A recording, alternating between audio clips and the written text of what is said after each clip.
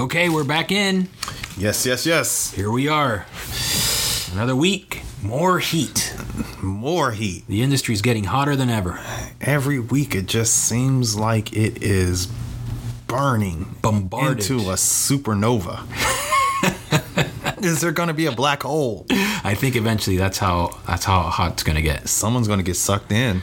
Well, they are. It seems like things are very active right now in the industry. And speaking of industry, our industry guest, I said guest, but I'm going to say guest, is the amazingly talented producer known for his work, among other things, Nickelodeon's I Am Frankie. Producer Eric Gennard is our guest today. Eric. Yes. How you doing, man? He's great. He's a longtime producer here in Miami. We won't get into it at all until you actually hear it, but he had such an interesting journey into the industry. You got to hear this journey. I mean, he really gave it all. Oh, yes. He opened that heart.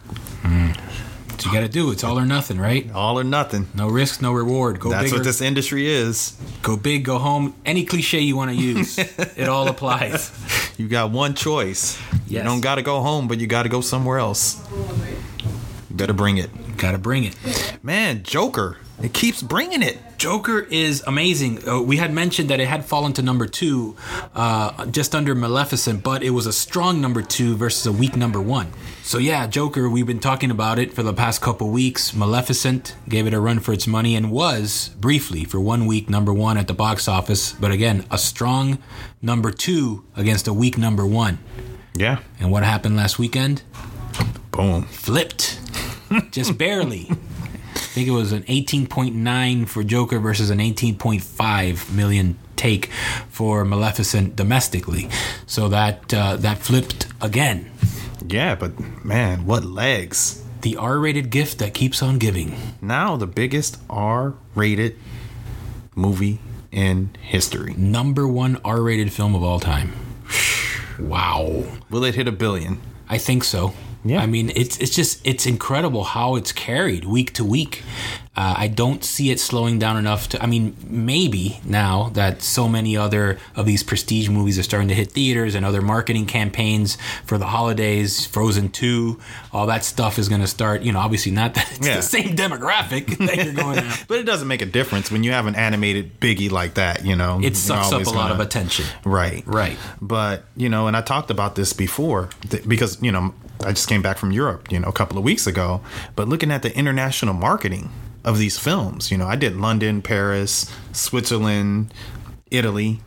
And to feel the marketing of all of these movies, I can't say that Joker was marketed more heavily than these other 2 movies, Gemini, Maleficent, which I feel were marketed even more heavily. But to see Joker, which is like $50-60 million movie, to just dominate, right? That says a lot. It says it. I think it's a testament just to the quality of the filmmaking and the storytelling, and to Warner Brothers' credit of taking that chance and really telling a different kind of superhero or supervillain movie that we haven't really seen before. We've seen it in other formats. Obviously the film is largely inspired by movies like Taxi Driver and The King of Comedy, right? So to see a movie like Joker, and credit again to Warner Brothers for taking the chance. Because, again, we've seen this type of film. Obviously, the film largely inspired by some of the Scorsese movies of the late 70s, early 80s. But for them to really take that and put it within the universe of the superhero genre was very interesting. Yeah, and this is something for Scorsese to come out against superhero movies, comic-based movies, and fantasy-based movies. That says a lot. There's been heavy criticism, particularly by Scorsese, and he did, to be fair, I don't know if he was singling out every movie or if he was targeting Joker specifically. I don't think so. It was more directed at the Marvel franchise. But yes, he seems to think that the superhero genre, like at least what we've seen, particularly from Marvel over the last decade or so, as being more what he calls a theme park. That's cinema. What he called it. That's right. And, it's something that Joker was an homage to his movies and to his style of filmmaking. And you could feel it in the movie, really. Interesting timing, that he would say that as Joker's coming out. You know, you have those clear references to your previous work, and having Robert De Niro in the film as well, and then to sort of come out with that now, I'm wondering if he just kind of felt like, I don't know, you know? Well, it's a battle of screens too. Right. It's become a battle of screens, and in the bigger sense, a battle of eyeballs. Correct. And to be fair, he has his movie coming out, The Irishman, which is a huge Netflix production. So he has reason to speak, you know, reason to, you know, sometimes these little mini controversies, I don't think anything other than, you know, it's someone's opinion about cinema, that it just adds to, you know, the PR factor. I think it's intentional in that way as well, because it just creates more buzz. Yeah, but when you have an icon, you know, a legend. Yeah. I mean, his name is as big as any studio, you know, or any media conglomerate. Yeah. Scorsese alone. So when he speaks, you know, people listen. So, and let's see if he speaks to this generation, because, you know, Netflix tracks things a bit differently than the old box office. Yeah, but, you know, they're already talking about Irishman, Oscar buzz, and, you know, those things. Right. So I think it's going to do phenomenally well. Let's see. Yeah. Yeah, it's going to be an exciting day. But first, as always, Screen Heat Miami is brought to you by Kajik Multimedia. Cinevision. Cinevision? Cinevision. That's going to be the running joke. When is JL going to say it correctly? Cinevision. Chemical. And the Miami Media and Film Market with our co-hosts, Kevin Sharpley. I'm JL Martinez. And we're here doing we it. go. Here we go. Eric Gennard. A lot to talk about. Oh my gosh, so much. Eric Gennard is coming up shortly. And now we have to talk about some other interesting things first. And, you know, I think it's apropos, and I'm sad to report, if many of you may have heard already, that the legendary producer Robert Evans passed away this past weekend. Yeah, such a juggernaut. My gosh. You know, again, someone like similar to Eric's story, came from a completely different industry, fell into the world of acting, and found his passion really being on the producing side. Yeah. Ran a studio. Ran Paramount Pictures. Not Paramount Pictures now or 20 years ago, but during the times of The Godfather. Yeah. He really, he shepherded that project. He's the one that really wanted Francis Coppola to direct. But part of the controversy being that he also did not want Al Pacino to star. No, I didn't know the Al Pacino part. That's right. That really? was one of the big epic battles that Francis Coppola apparently had with Robert Evans at the time. They had many sort of creative battles. And ultimately, I think in one of his memoirs, Robert said that on most occasions, Francis Coppola was right. On most occasions, that's right. You can't give it all. Yes. One thing that apparently, and you know, there's two sides to every story, but one thing that Robert Evans did ultimately support was a longer film. He said, you know, don't stick to the 2 hours. There's so much good stuff here. Go long. Yeah, and you have to give it up for, he was a champion. And that's throughout his entire career, you know, but someone who champions the story. Yes. And champions what best benefits the story. So, and that's in every iteration of his career. Sure. So, and his ups and downs, you know, this has been a roller coaster of a career that this man has had, legendary, but tremendous swings and misses and hits. But I think what is his legacy, even more than all the amazing films that he produced, including Chinatown, was his legacy of that old school Hollywood, just push, don't take no for an answer, just constantly in the mix, never giving up. And, you know, he earned his moniker, and the kid stayed in the picture for many, many years. Yeah, that's right. So R.I.P. And we have to give another R.I.P. to another one of my heart actors, John Williams. Everybody remembers John Williams from, you know, he's been in so many, many, many films and TV shows, but Friday, the cult classic. Yeah. He helped to define that movie, which is a movie that launched a lot of careers. Yeah. You know, it's Pulp Fiction-esque. Yeah. And so we have to give another R.I.P. John Witherspoon. This is an actor that has been in many, many films and TV shows, a storied career. But a lot of people remember him from the legendary cult classic Friday. His turn in Friday helped to define that film. Yeah. And that's a film that launched so many careers. Oh, yeah. Yeah. I mean, Chris Tucker and what was it? Ice Cube. Yeah. Ice Cube produced. So that also helped to launch Ice Cube as a producer. Yeah. So, and it was such a potent mix of talent that melded so well. It definitely was, one of the standouts of that particular movie. But, we have to give, an RIP to these two legends that passed this week. Yeah, no, definitely. They left their mark, an indelible mark on the industry, as they say. Yes, but we have to keep going. That's right. So much is happening in the industry. Let's get into the streaming wars. Yeah, how are we gonna fit all this in? HBO Max. I don't know. HBO Max. They're fitting everything in. It seems like they've been the most active of the major streamers that are just kind of shaking things out. But there's been a lot going on, and we wanted to touch on something which is regarding the Game of Thrones creators. Yeah. So apparently they were slated to direct 3 Star Wars movies for Disney. That's a big deal. Big deal. Except now they're not. Now they're not. So that deal is no more. That trilogy is done. And so they basically said that they loved the idea. They were so inspired by the universe of Star Wars and growing up with those films, but that they really needed to focus all of their attention on their Netflix deal. Wars. Streaming wars. Star Wars. But the stars are the talent.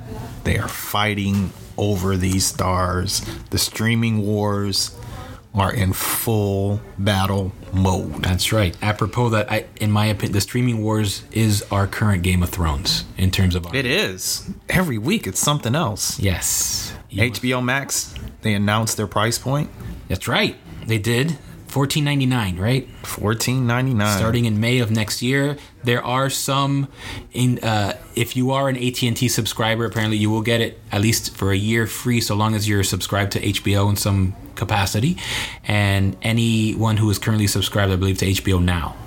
Yeah, that's great because I'm subscribed to HBO, and then it was really, I just got a new iPhone, so people who get new Apple products then get that subscription to Apple TV. So I guess I'm already in there, even though, the iPhone was not the cheapest thing on the planet. Right. And, paying for HBO is, having cable is not. So, but getting those for free is a bonus. But I just want to see how it all plays out with people who have to a la carte it. Yeah, I mean, now you're talking about, let's say you are one of those a la cartes. Now, this is $14.99 is one of the highest price points I think we've seen thus far for a streamer. It's the highest. It is the highest. So, and that considering that and Netflix went up a couple bucks as well. So now you're talking $14.99, $12.99. If you want Disney Plus, that's another $7 a month. So it's starting to feel like a cable bundle all over again. Yeah, if you add them all up, it's a cable $100. And then plus, if you want access to live television and sports, that's another subscription. Basic cable. Yes. Then you got to pay for basic cable too. So all those things, and it affects your pocketbook. The whole idea of cable cutting, particularly for our millennials and post millennials, was that they were saving, but now it seems if they want access to all this great content, once again, you're gonna have to pay up. Yeah. South Park. You got to pay for South Park. A lot. Because they paid for South Park. Warner Media paid $500 million for the South Park library. Boy, oh boy. I think that was Warner Media saying something like, respect my authority. Right? I think that's exactly right. Respect my authority. And they're going to want to have that return. They're going to want to have a return on that investment. Yeah. A big return on that investment. You killed Netflix, you bastard. But everybody's battling over They are. The new content, the new IP, the content creators, and the old IP. People are pulling in their IP. Mm-hmm. IP that was scattered around other portals. They're pulling all that IP in. Yeah. And, I just think about Disney. I remember when they first announced, what was it, $4.5 billion they paid Lucas for Star Wars? Yeah, it was around 4, and then they paid another 4 for Marvel. Yeah. So they've made that money back. They have, but now they're spending it again and even more because they need to compete, and they're slated to spend something around $16 billion on content. next year, and that doesn't include sports. If you add sports like ESPN and all that stuff, it's closer to $23 billion. Yeah, that's by far the most of any of the major media companies that's going to be spending. And so it's going to be interesting to see if that gamble pays off. But, you know, again, their CEO said it's the most important investment in the history of the company, essentially, for them. Oh, yeah. So, and it's huge. And, you know, not to knock Netflix, because they're going to fight back, and they're not going away anytime soon. They are sort of the ones that created this whole mess in the first place. And they're definitely not going away anytime soon. And I think that they're banking a lot on their talent, particularly their comedians. It seems like that's such a huge niche for them. I recently saw Dolomite that's pretty much putting Eddie Murphy back on the spotlight. He's gonna, the rumors about him doing a huge stand-up special for Netflix, and so much going on with Seinfeld, and obviously the whole Seinfeld library going over to Netflix. And they're banking a lot, I think, on comedians, edgy content. You know, they already have Dave Chappelle. They've got Chris Rock. So, but I did want to talk about this comedian connection and content in general. Right. Because, you know, you think about it, this content war, this content battle really has seeped into so many industries, in every industry. Right. I was reading that Eddie Murphy, a big part of his decision to make the comeback was because of Obama. Really? President Obama. Did not hear that story. Yes. There was an article in Variety, and Eddie Murphy said that President Obama asked him to jump back into the ring. Really? Yeah. Yeah. And just think about it. He got a Netflix deal. Have you ever heard of the president having a Netflix deal? Right. Obama has a Netflix deal. Well, he is in the industry now, so he's he's hustling out there like everybody else. I don't think he has to hustle too much. Well, you never know in this business. But everyone's entering the fray. Everybody. Yeah. And I think it speaks to what is actually at the core of all this. And I think we've touched on it briefly before, which is that media is the driving force of every industry now. Yeah, that's right. Irrespective. Yeah. You know, what is Amazon except this sort of huge global digital flea market? And those people are spending $6 billion on content just to get you to sign up for Prime. Yeah. Yeah. How do you get people to look at your stuff? It's a loss leader, essentially. They're like, this is our marketing, is winning Emmys and Oscars and the Mrs. Maisels and, you know, a slew of other major productions. You know, we're not talking infomercials or YouTube how-to videos. We're literally talking major Hollywood-style productions. Yeah. Now buy a vacuum cleaner. Right. Now, exactly. And the whole point of that is with 2-day free shipping. That's right. Or next day. Yeah. Yeah. And this is something I want to talk about after the interview, which is, you know, how this battle is playing out even with talent. Because I was looking at Instagram and Jason Momoa popped up and he was showing the big New York Times Square poster and digital marketing for his new show C, which is on Apple TV. But I know they're about to go into production on Aquaman coming up pretty soon. Right. Aquaman being Warner Media, C being Apple TV. So, and C really is a flagship for Apple TV. I mean, that's the show that's really out there. So just imagine this. C versus Aquaman, Warner Media versus Apple. And I'm interested to see how all this plays out. Because are media companies going to want to share the talent? Are they going to want to play in the sandbox together? I don't think, I mean, yeah, it seems like it's going to go back. You know, this old saying, everything old becomes new again. In the old studio days, you did have talent under exclusive contracts for Warner Brothers, for Disney, for United Artists, and they rarely shared. And if they did, it was a contractual negotiation between the studios. After that, you know, everything became indie and everyone worked for everybody else and it didn't really matter. But now it seems like it does matter again. Yeah, so we'll talk about that after the jump. Yes, let's jump into it. This great interview with Eric Gennard. We hope you enjoy it, and we'll be right back. Oh, we're rolling. Okay. So here we are with the founder of Paradiso Pictures and executive producer extraordinaire, Mr. Eric Gennard. What's up, guys? How you doing? Thanks for having me. Being here. Oh, no, thanks for having me, man. You guys are doing a great podcast. I love it. Love it. I'm lucky to be here. Thank you. Thank you. Yeah, it's great to have you. So, we want to jump right into it. As we were mentioning, we really like to talk a little bit about the personal journey of our guests first. So, where are you from originally? How did you get in, even before you got involved in the industry? Where are your origins? Born and raised in Miami. Whole family's from here. Brought up in a Cuban house where working in the TV and film industry is frowned upon. So it was never really something that I pursued early on. But I always loved everything having to do with television, with films. So I studied acting when I was a kid. I did local theater down here for several years.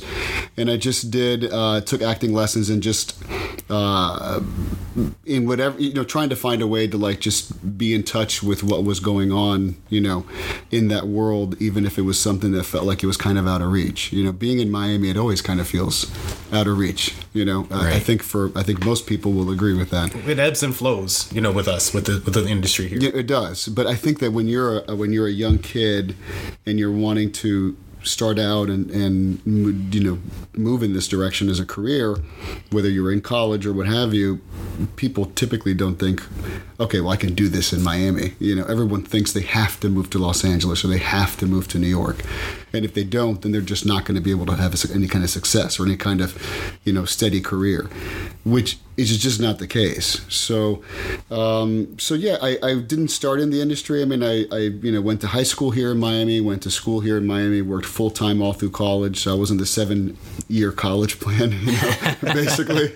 And it's funny. As much as I wanted to do what I'm doing now, we had an opportunity to go into a company together, my family and I, when I was young. I was 20 turning 21.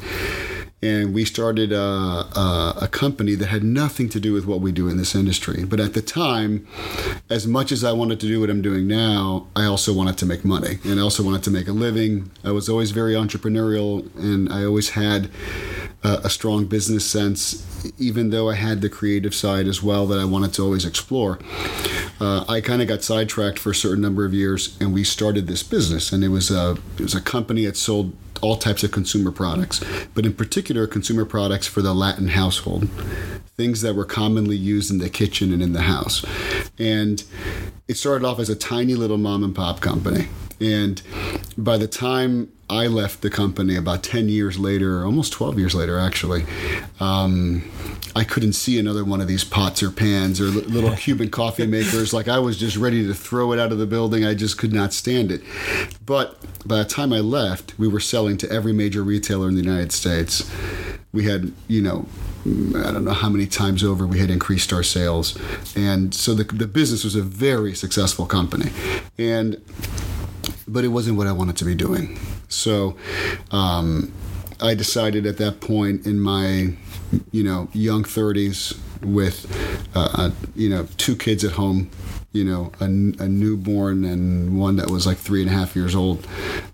Hey, I'm going to sell my part in this company, and I'm just going to go start my production company. And everyone thought I was on drugs. Everyone's like, what's wrong with you? You have this successful business.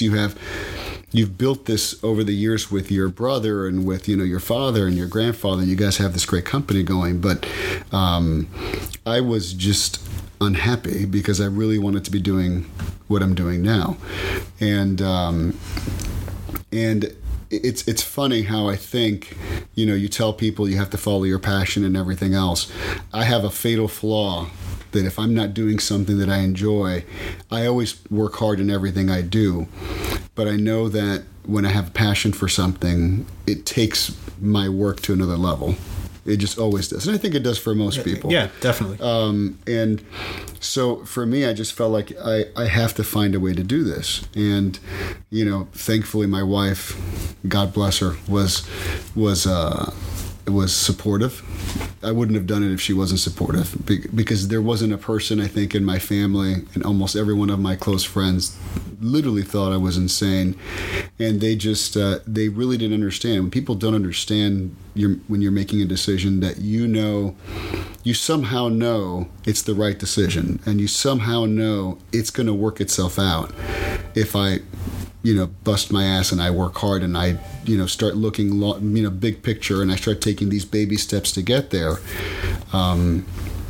you have the belief in it, but people from the outside probably won't understand it, especially if you're coming from a successful situation going to a startup, you know?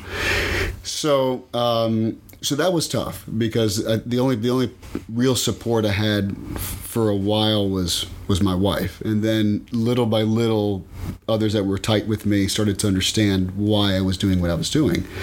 And, you know, I went from managing, 50 plus employees at this company to being a volunteer PA on shoots, just so that I could see what goes on a film set. When someone referred to what a gaffer was, I remember I heard the word the first time and I'm like, what's a gaffer? Is that like something you use, like a product on set? Like, no, that's the gaffer. And they point at the guy. I'm like, oh, okay, that's the guy. And then they explained. And so I kind of felt like as much of ego hit that was, I felt like I need to inundate myself here, and I need to understand how everyone works and how all the cogs in the machine function together. And so you were in your early 30s at this point. Yeah, I was 33 when I did this. And Wow. a PA. Yeah. Volunteer PA. Volunteer PA. No, the first couple of gigs I didn't get paid. I was like asking people to find a way to get me in. I'm like, look, if they're already crewed in, I'll get in. I'll help for a day. I'll do whatever. So obviously I had people who were a lot younger than me with a lot less experience in the corporate world and in managing people and organization, telling me what to do, which wasn't easy at the time. It was a tough pill to swallow. But I also felt like I had to do it, So, when I explained to someone that I was volunteering or I was doing this, they'd look at you at the face like, what are you doing? And I just knew that that's what I had to do to figure out the process and to kind of understand and start.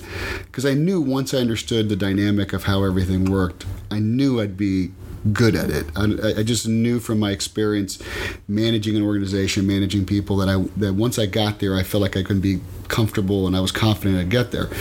But it took a little bit, and I PA'd in a number of projects. I PA'd in a bunch of commercials and stuff, and I was doing other things at the same time. I was a script reader for Ben O'Dell. Ben O'Dell runs 3PAS Studios with Eugenio Derbez right now.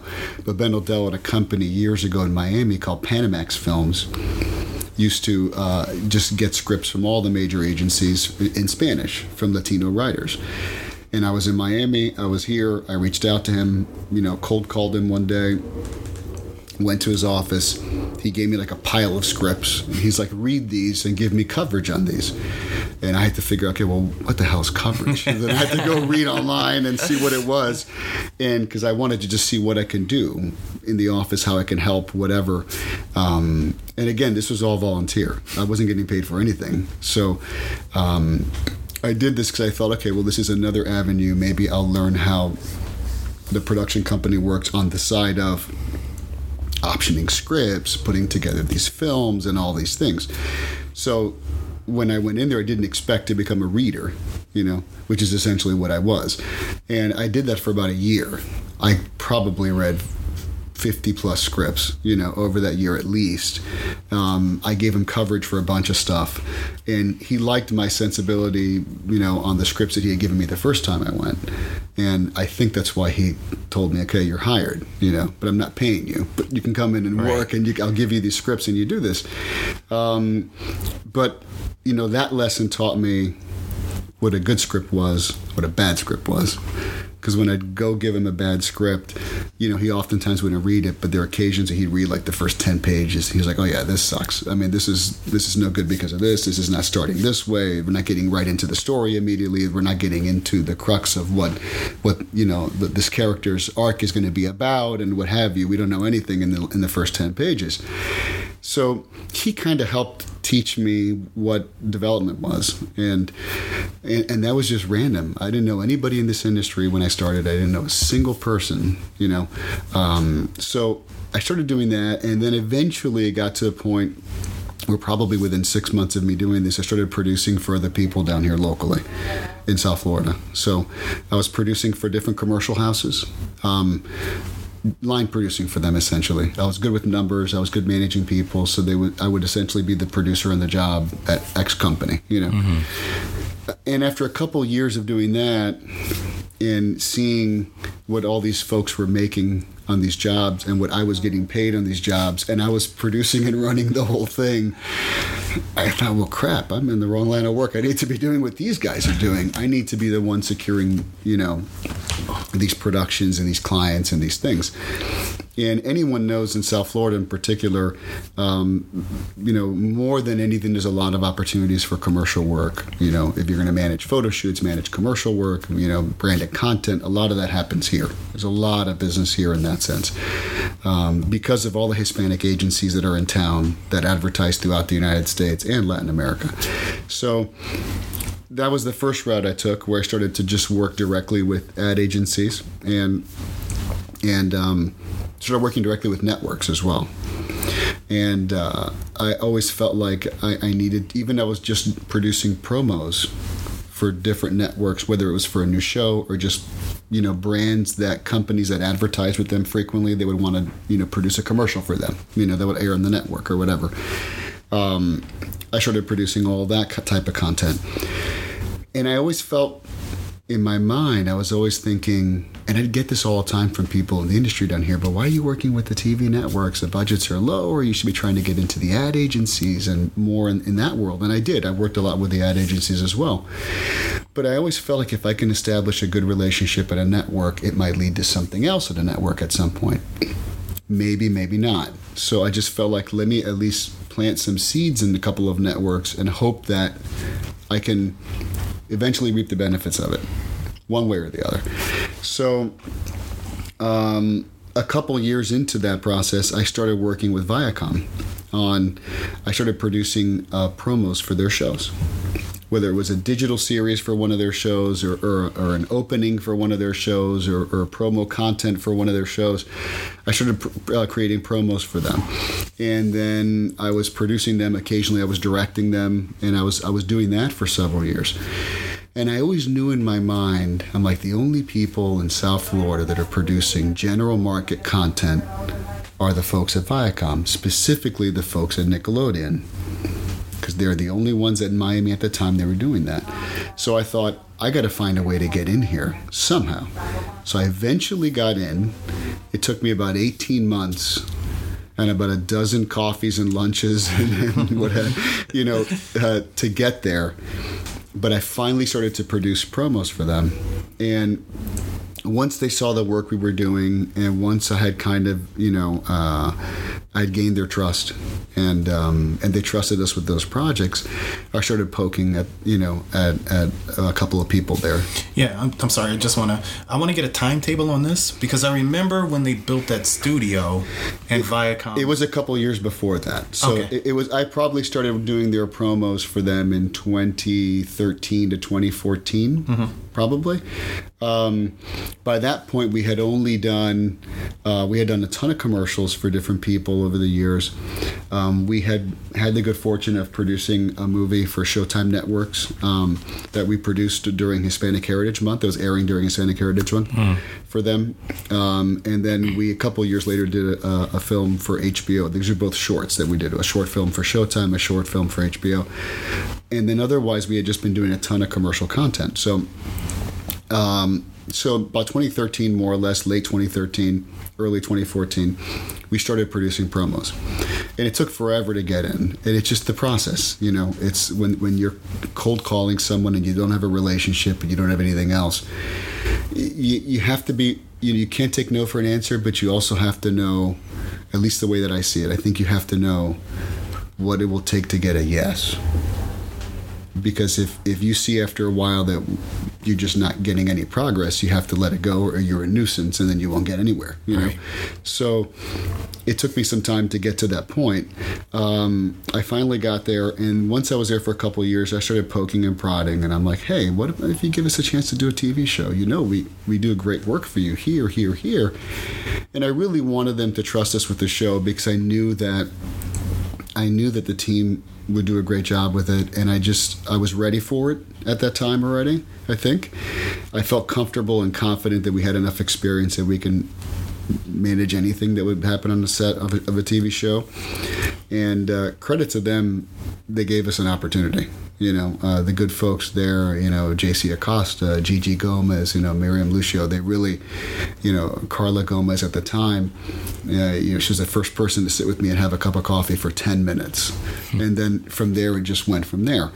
And so they finally gave us a chance to do a show, and we produced the international version of an MTV show called Ridiculousness.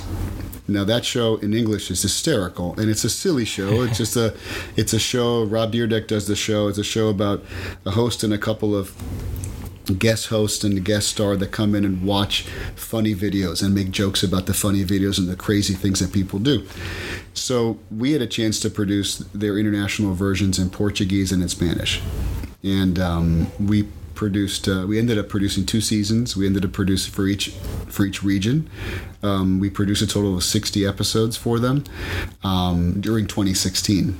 And then in 2017, we had a show that came up through MTV as well. They were so happy with what we did there. We did a show for them called Swipe Date. We had a great time on the show. We did 15 episodes of the show. And then, at the same time, simultaneously, or right before that, actually, a few months before that show, we had produced and directed promo campaigns for a Spanish version of a show they had called I Am Frankie in Latin America. And I went in and produced and directed the promos, and they went really well. They were really happy with it. And I heard from someone somewhere in the building that they were going to be looking at possibly doing an English version of the show in the States. So I started poking and prodding and just asking, who can I talk to about this? We'd love to get the opportunity to at least throw our hat in the ring, And then we went in a direction where they had a production model that they were managing all their English shows in South Florida, like if they were producing a novella for a Spanish network. So I'm sure you guys know it's a different production model altogether, right? Yeah. It's 6 days a week. It's 12 to 14 hour days. It's whatever, number of weeks the shoot is, and it's a grueling schedule. It's a lot of episodes. And it's a lot of episodes. Non-union. Non-union as well. It's union now, but it was not. But it's non-union before. So they just keep working and working and working. So it's a different animal. And so, and I saw the shows they had been producing, and I just felt like everything from something as simple as, the directors of photography they were using, the cameras they were using, how they were managing their schedules, with kids. I kept seeing everything, and I thought there's an opportunity here, So we went in and pitched a completely different production model for them that was a little more expensive than what they were shooting at the time, but I felt like giving their crew and their cast weekends back, still finding a way to adhere to certain financial realities that they were accustomed to, but also, finding a model that would make the project more efficient and give us a better yield on the quality that we were producing.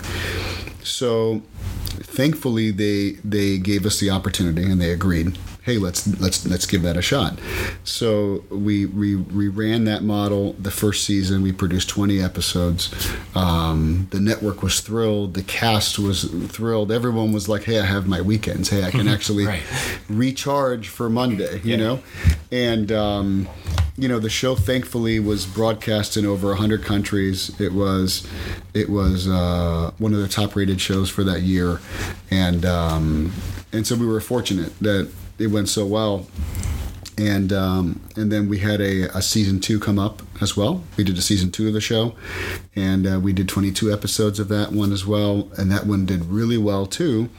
And during that year as well, in 2018, we did we produced a pilot for MTV that didn't go to air. It went through so many title changes. I think it was High School Bake Off at the end. And it was a fun show. It was a fun pilot. It had a great, team. I assume that was cooking, not marijuana, right? Yes, definitely. It was definitely cooking. And there were moms on set, so it was definitely cooking. Hey, there's some moms that bake. They do, but no, and they may have, but not when they were on set. Right. So we got that pilot, and we did season 2 of the show, and then I started looking at kind of evolving the business now, where I felt, okay, well, now we've been producing these shows, but these weren't shows that we had created. These were shows that were brought to us, ideas that were brought to us, IPs that they owned. And so for me, the next stage as a producer was, okay, well, I need to start owning some of this IP. What is IP? In intellectual property. So basically what we're doing right now is I've been over the last year and a half just,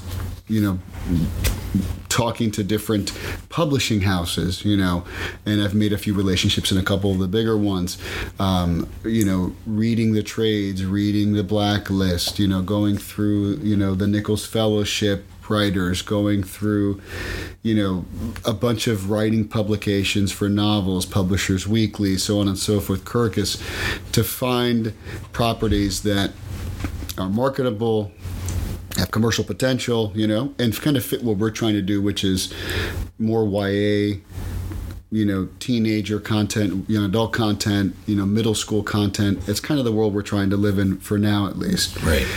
It made sense for us because we had done Frankie, it did so well at Nickelodeon, so we thought, why don't we piggyback this and start going in that direction, Sure. So that's kind of where we're at right now in terms of what we're doing there. We have a ton of stuff we're doing with different properties that we've bought, and we can get into some of that if you guys want to. It's up to definitely. You. But we bought the rights to a book called Don't Date Rosa Santos, and it's a romantic comedy coming of age story of 3 Cuban women who live in the United States who are cursed by love and the ocean. And I bought the rights to it. I read the book. I loved the book. Really charming book. Thought had a lot of potential. Loved the fact that there was 3 strong female characters. Bought the rights to it. Went out to Sierra Ramirez. Sierra is the lead actress on a show called Good Trouble on Freeform, and she was in The Fosters, on the show called The Fosters for years, and super talented actress. So we were able to attach her to the project early on. And then, from there, we took it to Freeform and Disney Plus because of her relationship with them. Oh. Kind of always thinking that Disney Plus is a good home for it. And, it's not supposed to happen like that so quickly, I guess. Right. The negotiations, I shouldn't say that. The negotiations with Disney Plus is, like any negotiation with any network, it's an eternity, to get it done. But they were, one of the first people we took it out to, and they loved it, and they wanted to come on board. So now we're adapting it. We're in the process of bringing on a writer soon to adapt it and hopefully go into production in 2020. Oh, wow. Nice. And it's a project, and as a feature film, something that we would be producing ideally in Florida. Because it is a Florida-based story. And part of that was I wasn't selfishly looking for a Miami story or a Florida story, but the fact that it was a Florida story was nice, and because it was something that I wanted to do in Florida if we could, right. Bring the opportunity here, bring the work here if we could. So we've been really fortunate, and then that has opened up the doors to other meetings on other projects that we're pitching right now as well. So thankfully, knock on wood, it's good. Things are going well.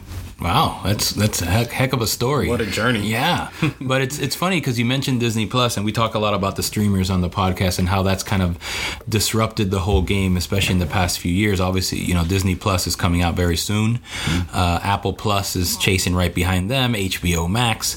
So as a producer now that's exploring these options, do you see a lot more opportunity now for content creators like yourself than there were before, when there were just basically the traditional networks or the pay cable and that kind of thing? I think there's a lot of opportunities. I think that there's a bit of a double-edged sword when it comes to on the producer side specifically. The positives are, I think, that there are a lot more opportunities to sell content. I feel content to some degree is getting a little watered down in some areas because so many places need so much. Right.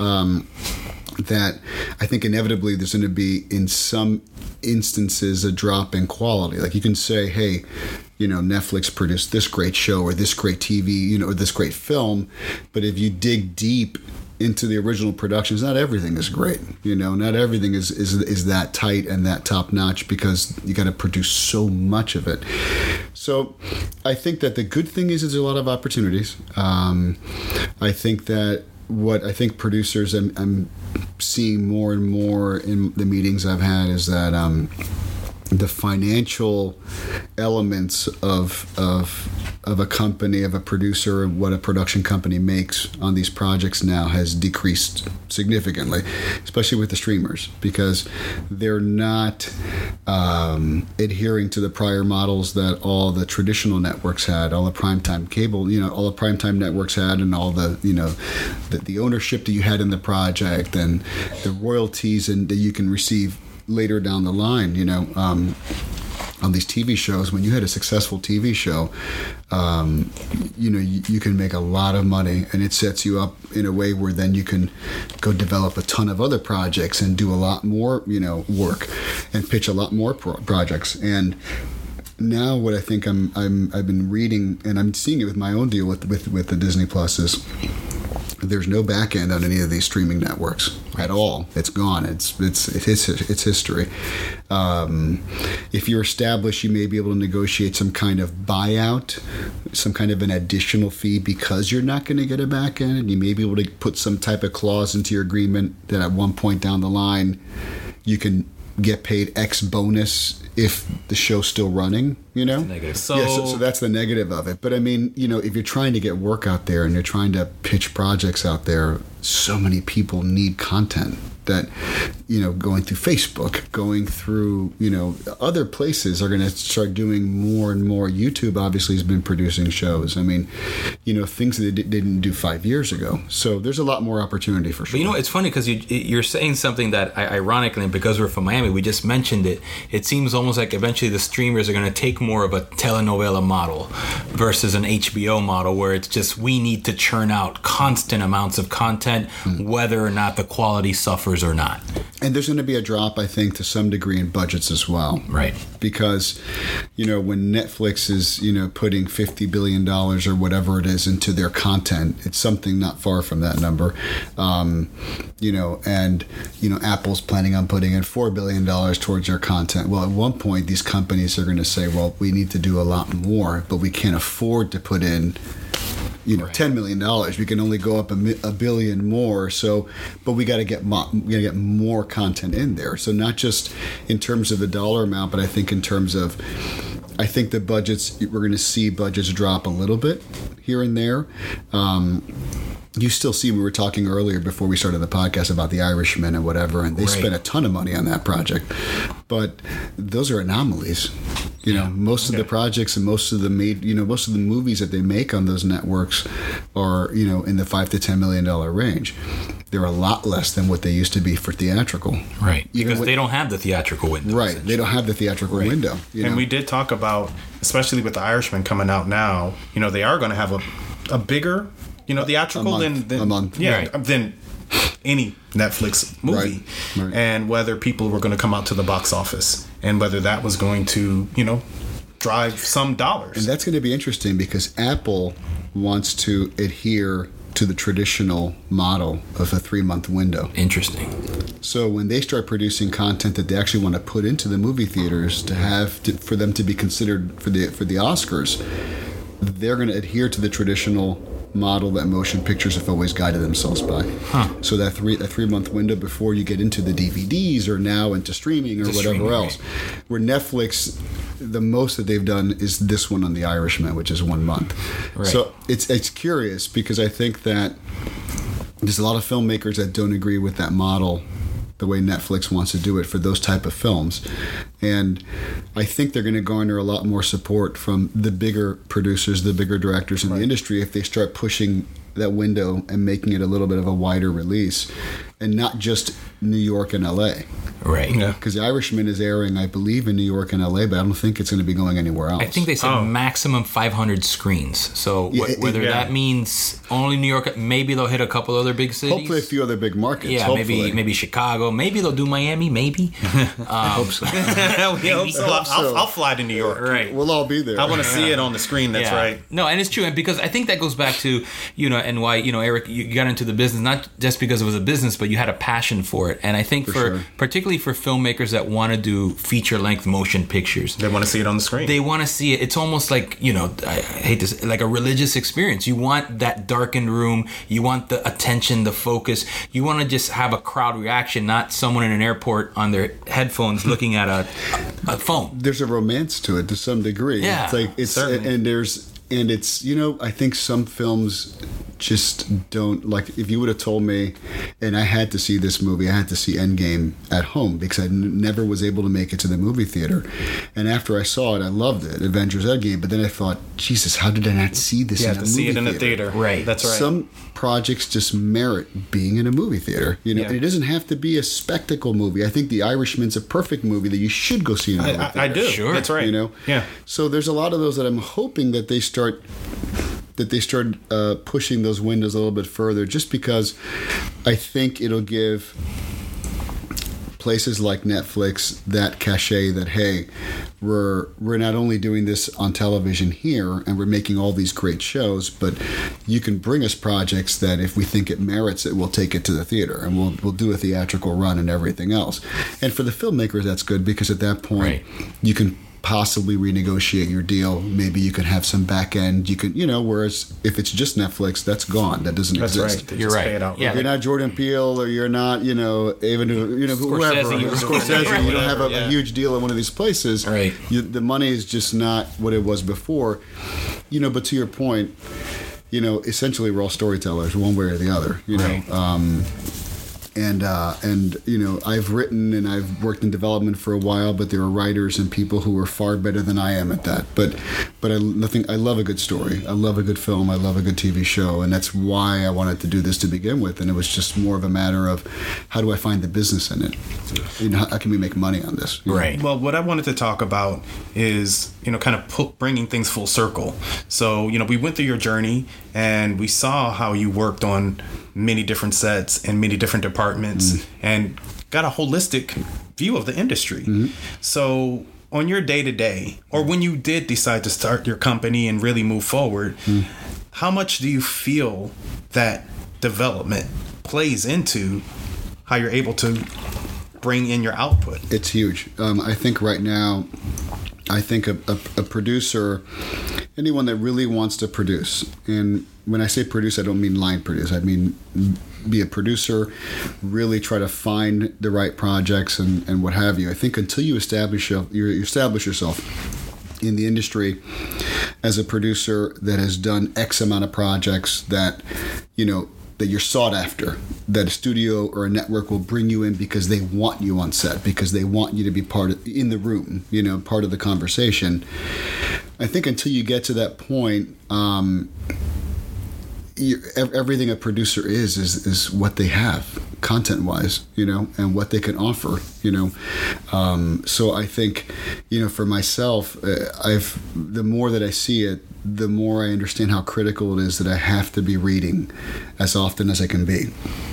I have to dig and spend time, with my assistant trying to find these projects that are hard to find, Right. But I've bought a number of projects that I'm really excited about. One of them was a project that I found.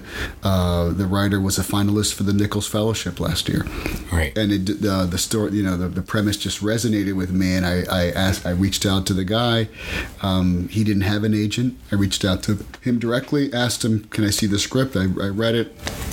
I loved it, and we're starting to pitch it now to a couple of different mini studios, and I optioned the rights to another project of a guy that was a Guggenheim Fellow that was a fun coming of age, TV series that takes place at a prestigious all white band camp where this African American kid and this Latino kid are thrown into the mix as like the token scholarship kids.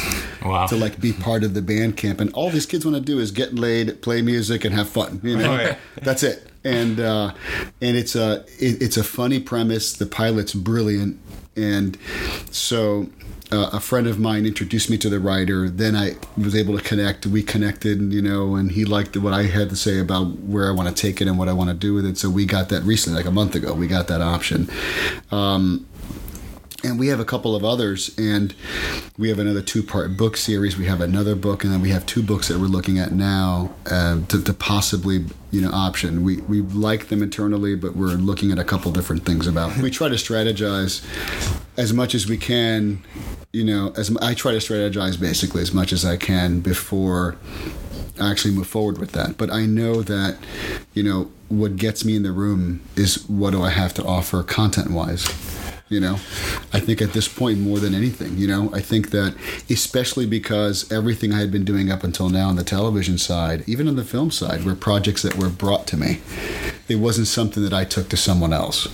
So now that we sold something to Disney Plus that we're making into a movie for them next year that we found internally, we liked it, we took it out, they loved it, and they wanted to do it, that opens the door to a lot of other opportunities, but at the same time, you have to deliver. You have to find projects that you think are going to resonate with an audience, that has a strong story, has a strong characters, and is engaging and entertaining, and it's easier said than done, but I mean, you have to be digging all the time till you find the right stuff.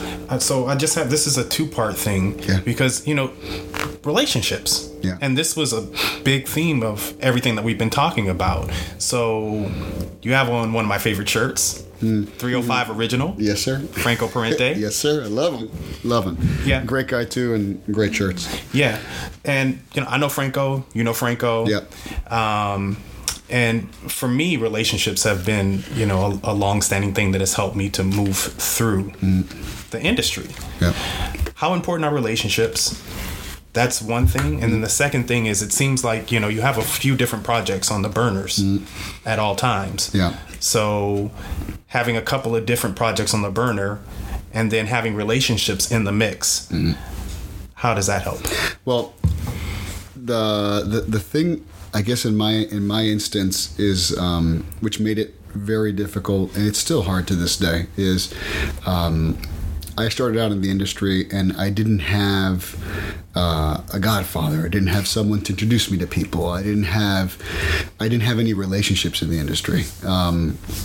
So everything I did was cold calling and knocking on doors and just trying to be persistent. And, when I finally started working in the commercial world, I didn't know anyone in the TV world. So I was trying to get into the TV world, and it was cold calling, being persistent, knocking on doors. And that's hard, man. That gets tiring after a while. And there's plenty of days, I think everybody as a producer, no matter how successful you've been, there's always days where you have doubt. There's always days where you doubt yourself. There's always days where you're like, man, am I doing this right? Did I reach out to the right people for this? Should I have sent it to these people and not these people instead first? And should I have gone out to this actor? Maybe I should have gone out to this one first instead, because now this one's got this new movie coming out and maybe I should have leveraged that. And it's easy to doubt yourself, and it's easy when you're trying to move up in the industry when you don't have those relationships. So I think the relationships, are huge. Like, I was just talking to a director right now in LA yesterday. That's a good friend of mine that is super talented, and he's directed a couple of features, and he's directed a ton of music videos and what have you. And I was listening to him, and he doubts himself, and he doubts things also that he's doing and what have you. And I think it's a universal thing in our world and I mentioned to him, look, man, you need to keep networking. You have so many events you can go to, whatever event you can go to, and you can meet someone. It's important to do it. Like, I really never thought that reading for Panamax Films and Ben, 13 years ago, we're not working on anything together yet, but we will be. and we have mutual friends in the industry. And I was with him last week. I was chatting with him when I was in LA, and for anyone that thought back then when I was doing that, well, you're just volunteering. You're not making any. Why are you even doing this? Well, I kept thinking, well, this is somebody that's working, that's successful. He's a good guy. He's a decent guy. I want to meet him, and I want to see if I could offer anything, to help him, in his world. And strangely enough, I was able to do that. And so, those relationships are key. In our industry, I think more than any other industry in our world, I think relationships are so critical to anyone moving forward. But I don't think that you have to have an agent to get something done, I have a manager and I have an agent, but I didn't when I got the property from Disney Plus, and I didn't have one when I got it to them, Right. So it helps. And any opportunity, I would tell anybody listening, any opportunity you get to network at an event, to meet people, to just, if you're a filmmaker, if you're a writer, director, producer, and you have projects in mind you want to pitch, have as many things as you can have going on from a development standpoint, because you never want to be in a meeting where you pitch a project and they're like, well, but we did something similar to that, or we saw something similar to that. Well, what else do you have? Right. You don't want to be the moment. Exactly. Right. You don't want to be the guy who doesn't have anything else. Right. But I think that you have to grind. You have to form those relationships, stick yourself out there, take those risks. And you have to do things oftentimes that you don't want to do. Plenty of times that I was taking out the garbage on set, and I'm like, what am I doing? Right. At 33. At 33. And then I'm like, well, but you know what? This is what a PA does. So when I need to hire PAs, that's one of the many things they have to do, Yeah. It's funny enough, I'll say this one quick thing. I had my son, who's in college now, working on my show, on Frankie. And I had him working in the props department. And he wanted to be in the talent department. He wanted to be, in other departments with the DP and with the AD. I'm like, let's go work in props. And he spent 2 days taking the laminate off of these cards, because we had a trick with these playing cards that we had to pile up into a pyramid, and they wouldn't stick because of the laminate. And he spent 2 days scrubbing the laminate off these cards, and he was just hating it. And I'm like, hey man, that's sometimes what you have to do. Yeah. But you know what? It's important that you learn those things now, because if you're a producer one day, you'll understand what someone in the props department might have to go through to get something done.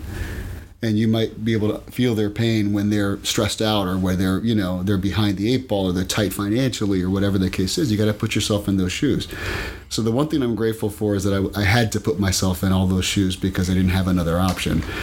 I would have liked to have done it another way. What a way to wrap that up. But you know what? That was essentially his Mr. Miyagi moment. Where later he'll be like, oh, that's why I painted the fence. Exactly. So, and it works, man. It works, and it's a great industry. It's fulfilling, and we're lucky to be doing what we do. Well, I have one last question. Just tying it back to the 305 shirt. Now with your success in the industry, why not make it easier on yourself by moving it to LA? Why stick it out in Miami? I don't want to. To me, it's important to keep working here. To me, it pisses me off to no end that we don't have a film incentive in this state. On a state like ours that offers such great crew, such fantastic and unique locations that most places in the country can't offer. The fact that Miami-Dade County has been able to get something done was fantastic. Thanks to Sandy Leiterman and the other folks there. But for me, I'm based here. I'm Cuban to my core, and my family's rooted here, and I feel like I can't say that I pick a project because, hey, I have to do it in Miami because I owe it to Miami. You can't. I can't have that kind of narrow approach either when I'm looking for materials or whatever. But at the same time, part of me feels like this is a great place to be, and I don't think that I need to be in LA permanently to be successful.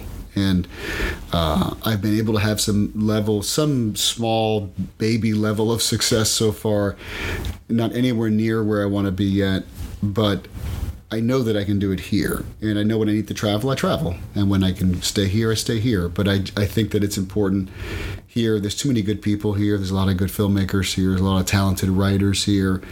There's a lot that we can do here, and I think that when we get that incentive back, because I really do think it's when. I don't think it's an if. I do think it's a when. We're going to have just another flood of projects coming this way, and I want to be here for it, as we all do. Right, on the ground. I have a two-part, because we always do this at the end of every interview. Oh, cool. And the two-part is, what advice would you give someone that wants to get into the industry? Sometimes we say young, but it could be 33, it could be 35, it could be 50. Yeah. And then what advice, I guess, in this point, would you give your 33-year-old self? Oh, man. My 33-year-old self... Getting into the industry. Getting into the industry, I maybe would tell him not to do it. I don't know at that point. It's such a challenge, and it's such a difficult industry to grow in. But at the same time, I think that when you're passionate about it, and if you're passionate about telling stories and about, getting projects off the ground and bringing these books, these screenplays to life, there's nothing more fulfilling when you're done with it and people respond in a positive way, and you see the reactions in the movie theater, you see the ratings on your show come in, the next day or the day after that, and how they had this much of a share, and how kids are loving it, and how they're writing about it online, and it's just it's hard to explain until you're doing it, but there really, for me, there isn't anything I can think of that would be more fulfilling for me. So I would tell my 33-year-old self to save more money and to be patient, and maybe to have not built a pool and a couple of other things a few years ago. But no, I'm just kidding. But I mean, I think you need to be frugal, and you need to be really cognizant of your situation financially, because there's ebbs and flows, in our industry. And with a kid, I think, that's graduating from college or going out, what I would recommend more than anything is they have to just try to get their foot in the door. It doesn't matter the job necessarily that you're taking at X company, but make sure that X company is the right company. X company is a really good company. It's a growing company. It's a promising company. It's surrounded by people who are very talented and very successful, because you can be just the peasant in the room, but if you show that you're willing to put the time in, and you're willing to work hard, and you're willing to grind, and you're at a good place, you'll grow. And you'll make relationships, whether it'll lead to something at that company or it might lead to an opportunity somewhere else at another company. But I think that people get too stuck on, I need to be, I need to graduate film school and be directing right away. Well, no, you don't. You need to be the minion on set that is, not really doing anything, and just learning and just watching, and just, your time will come, but you just got to be willing to grind, and work hard for it. So I think that's what I would tell any of these kids coming out now. Well, I love it. That's great. The 305 is all about the grind. That's some heat. Unfortunately, yeah. Man, that's the way it is here, dude. I want to thank Eric Gennard for joining us today. Thanks, guys. Okay, we are back. Yes. That was a great interview. Eric, like I said, he gave it heart and soul. He gave it. He's our little Bob Evans over here. He wanted to stay in the picture, and he did. I don't know if I would have come up with that allegory, but I guess you could say that. Yeah. But man, Eric, what a story. Gave it all up to start as a PA at 31. Can you imagine? No. It's never too late. Never too late. You always just gotta find your passion, as they say. Yeah, and he is doing it, man. Ah, he is. We kind of talk behind the scenes about other stuff that he has going on, and a lot going on. Yeah, he is taking advantage of the streaming wars, that's for sure. And he's doing it from the 305. Yes, that's important, and I think we always try to highlight that when our industry folks live here, work here, are trying to make it work here. They're making it work, and are making. He's making it work on a high level. Yes, on an industry high level, and so I think that's important. And I think we need to champion more of these individuals and these organizations that are started doing this kind of thing. Absolutely. We have to have Eric back. Yes, there has to be in the next couple of few months. That's a part 2 for sure. Yes. So yeah, let's see where he's at next time. But yeah, going back to our discussion, I wanted to get back into a little bit of the Warner Media stuff, because it seems that there are limits. HBO had originally decided to launch 2 prequels to the Game of Thrones franchise. One, I believe, was set about 1,000 years before what we just finished seeing. Was it 1,000 years? The age of man, the dawn of man, the thing of the man with the men, and the first men, and the whatever men. Naomi Watts was attached to star. They shot the pilot. They were getting ready to ramp up for the series, and HBO said, nope, we're going to shut it down in favor of another prequel that will be full on, got a full series order, House of the Dragon, which is all about the Targaryens. The Targaryens. That one. All about the Targaryens. So that's going to be, I think that takes place 300 years before what we just finished seeing. So, yeah. Yeah, well, I think a lot of these deals were in place before AT&T. Mm-hmm. And so once AT&T purchased what was then Time Warner. Right. Yeah. I think a lot of the deals just kind of got shook up. Things certainly got shook up because the president of HBO out, TNT, TBS, those presidents gone. Yeah. So... But I have to think, I kind of agree with this executive decision only because, why would you want to hedge your bets with 2 prequels? Why not just launch one at a time? Mm-hmm. See how this first one does, which, it's a strong one because this one actually was co-created by the novel writer. George R.R. Martin is a co-creator of this prequel. Yeah. And they're also bringing back another veteran from the original series, Miguel Sapochnik, who will direct the pilot and a few other episodes. That's really good, man. You like the Miguel Sapochnik? Yeah, I didn't get Targaryen, but I nailed Miguel Sapochnik. Wow, spot on. Yeah, but there's a lot of other things happening, and you think about the way these shakeups happen and the way things are distributed. Gen Lock, which is an animated series that debuted on Adult Swim, they've been renewed for a second season. Now, this is a show with Michael B. Jordan, Dakota Fanning. It's a pretty big deal in terms of the talent. Right. And it's spearheaded, actually, by Michael B. Jordan. It's picked up for a second season, but it's picked up by HBO Max. Right. So that's interesting to see the way things are shifting. And it feels like that shift from the linear cable service to the streaming is also this part of the battle. That's an underlining part of the battle. Right. You have the streaming wars with these big media conglomerates battling each other, but you also have this transition and shift from linear cable right to the streaming services. And yeah, all these sort of internal decisions that have to be made between the internal decisions that have to be made by the various departments and brands within these major media companies. Yeah. So it's going to be very interesting to see how all of this shakes out. But I'm excited. I'm excited about the prequel to Game of Thrones, the one they did actually green light. Ryan Condal's the co-creator, and he's going to co-show run with Sapochnik, and then you're going to have, it seems, a lot of involvement by Martin. Yeah. So that's going to be exciting. You know what? I want to work with Sapochnik. Yes, just because his name is so cool. It's so cool name. Yeah. Just imagine that. Sharply and Sapochnik. Sharply and Sapochnik. Sharply, and that's hard for the receptionist. Sharply, Sapochnik.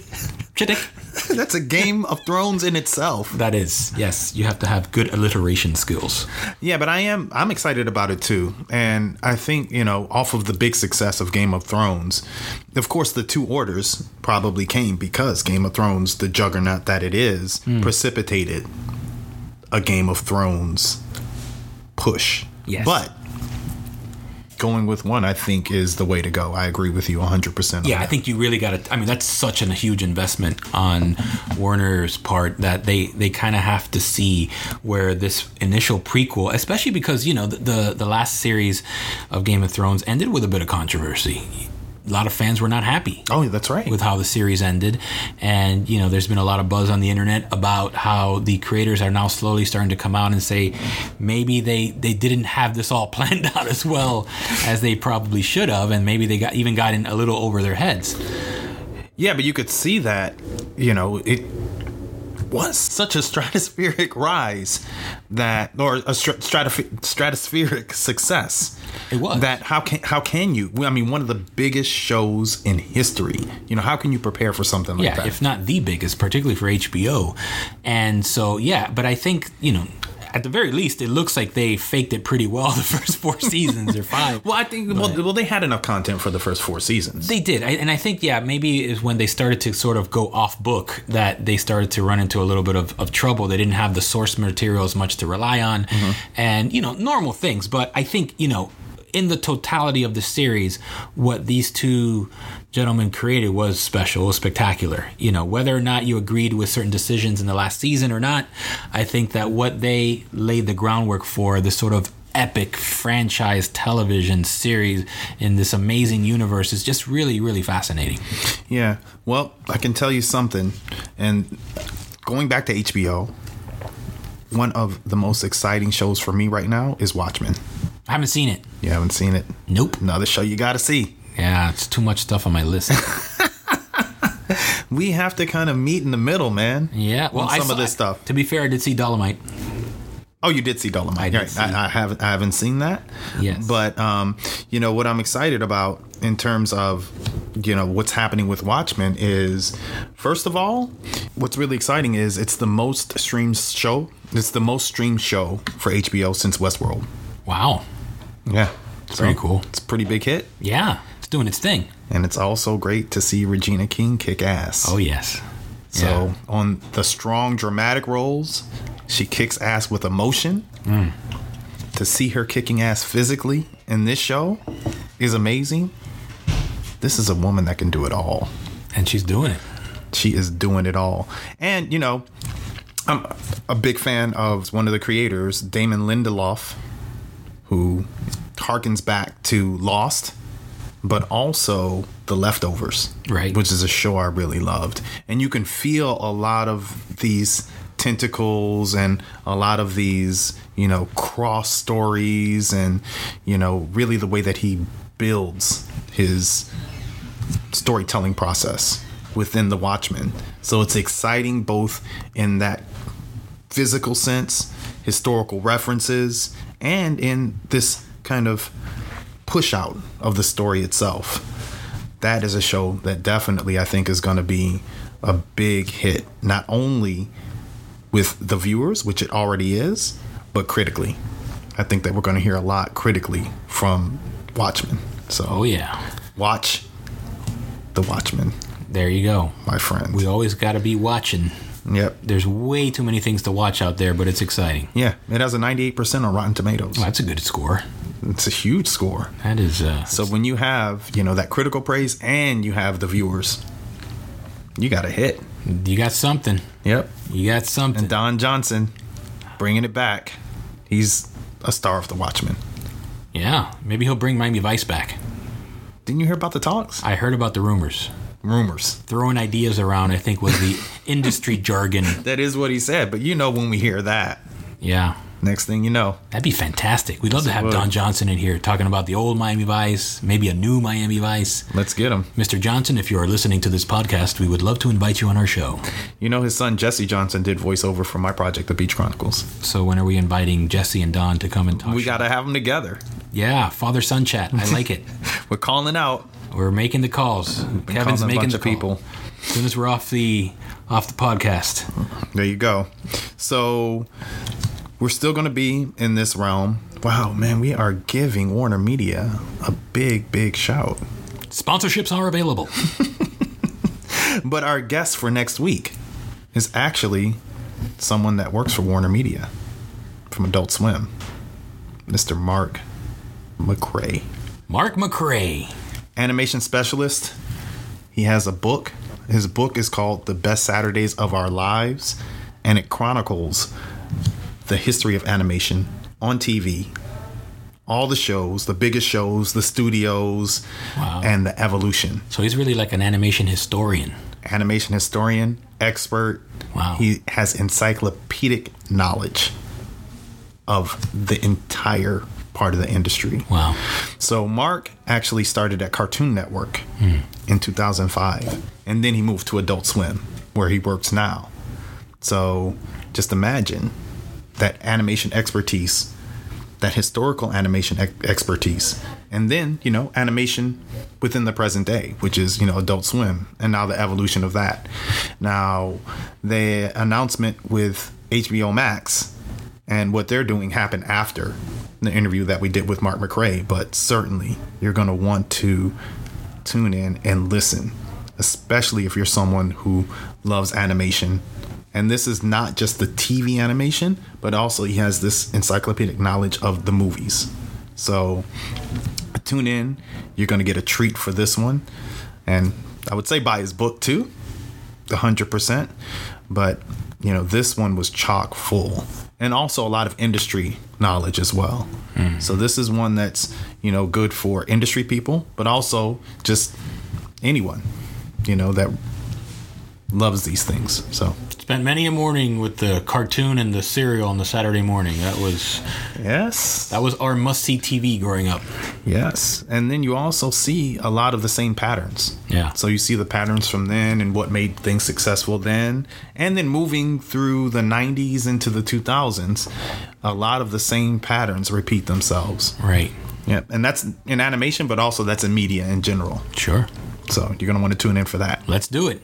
Until then, we are going to sign off. I am your co-host, JL Martinez, along with Kevin Sharpley, and this is the one, the only Screen Heat Miami. 305. Like, subscribe, and share. Boom. All platforms, Google Play, Apple, of course, SoundCloud. Where we started. Shout out to SoundCloud. Where we're all started. And yeah, so we're up there. We're on Spotify as well. Boom. Boom.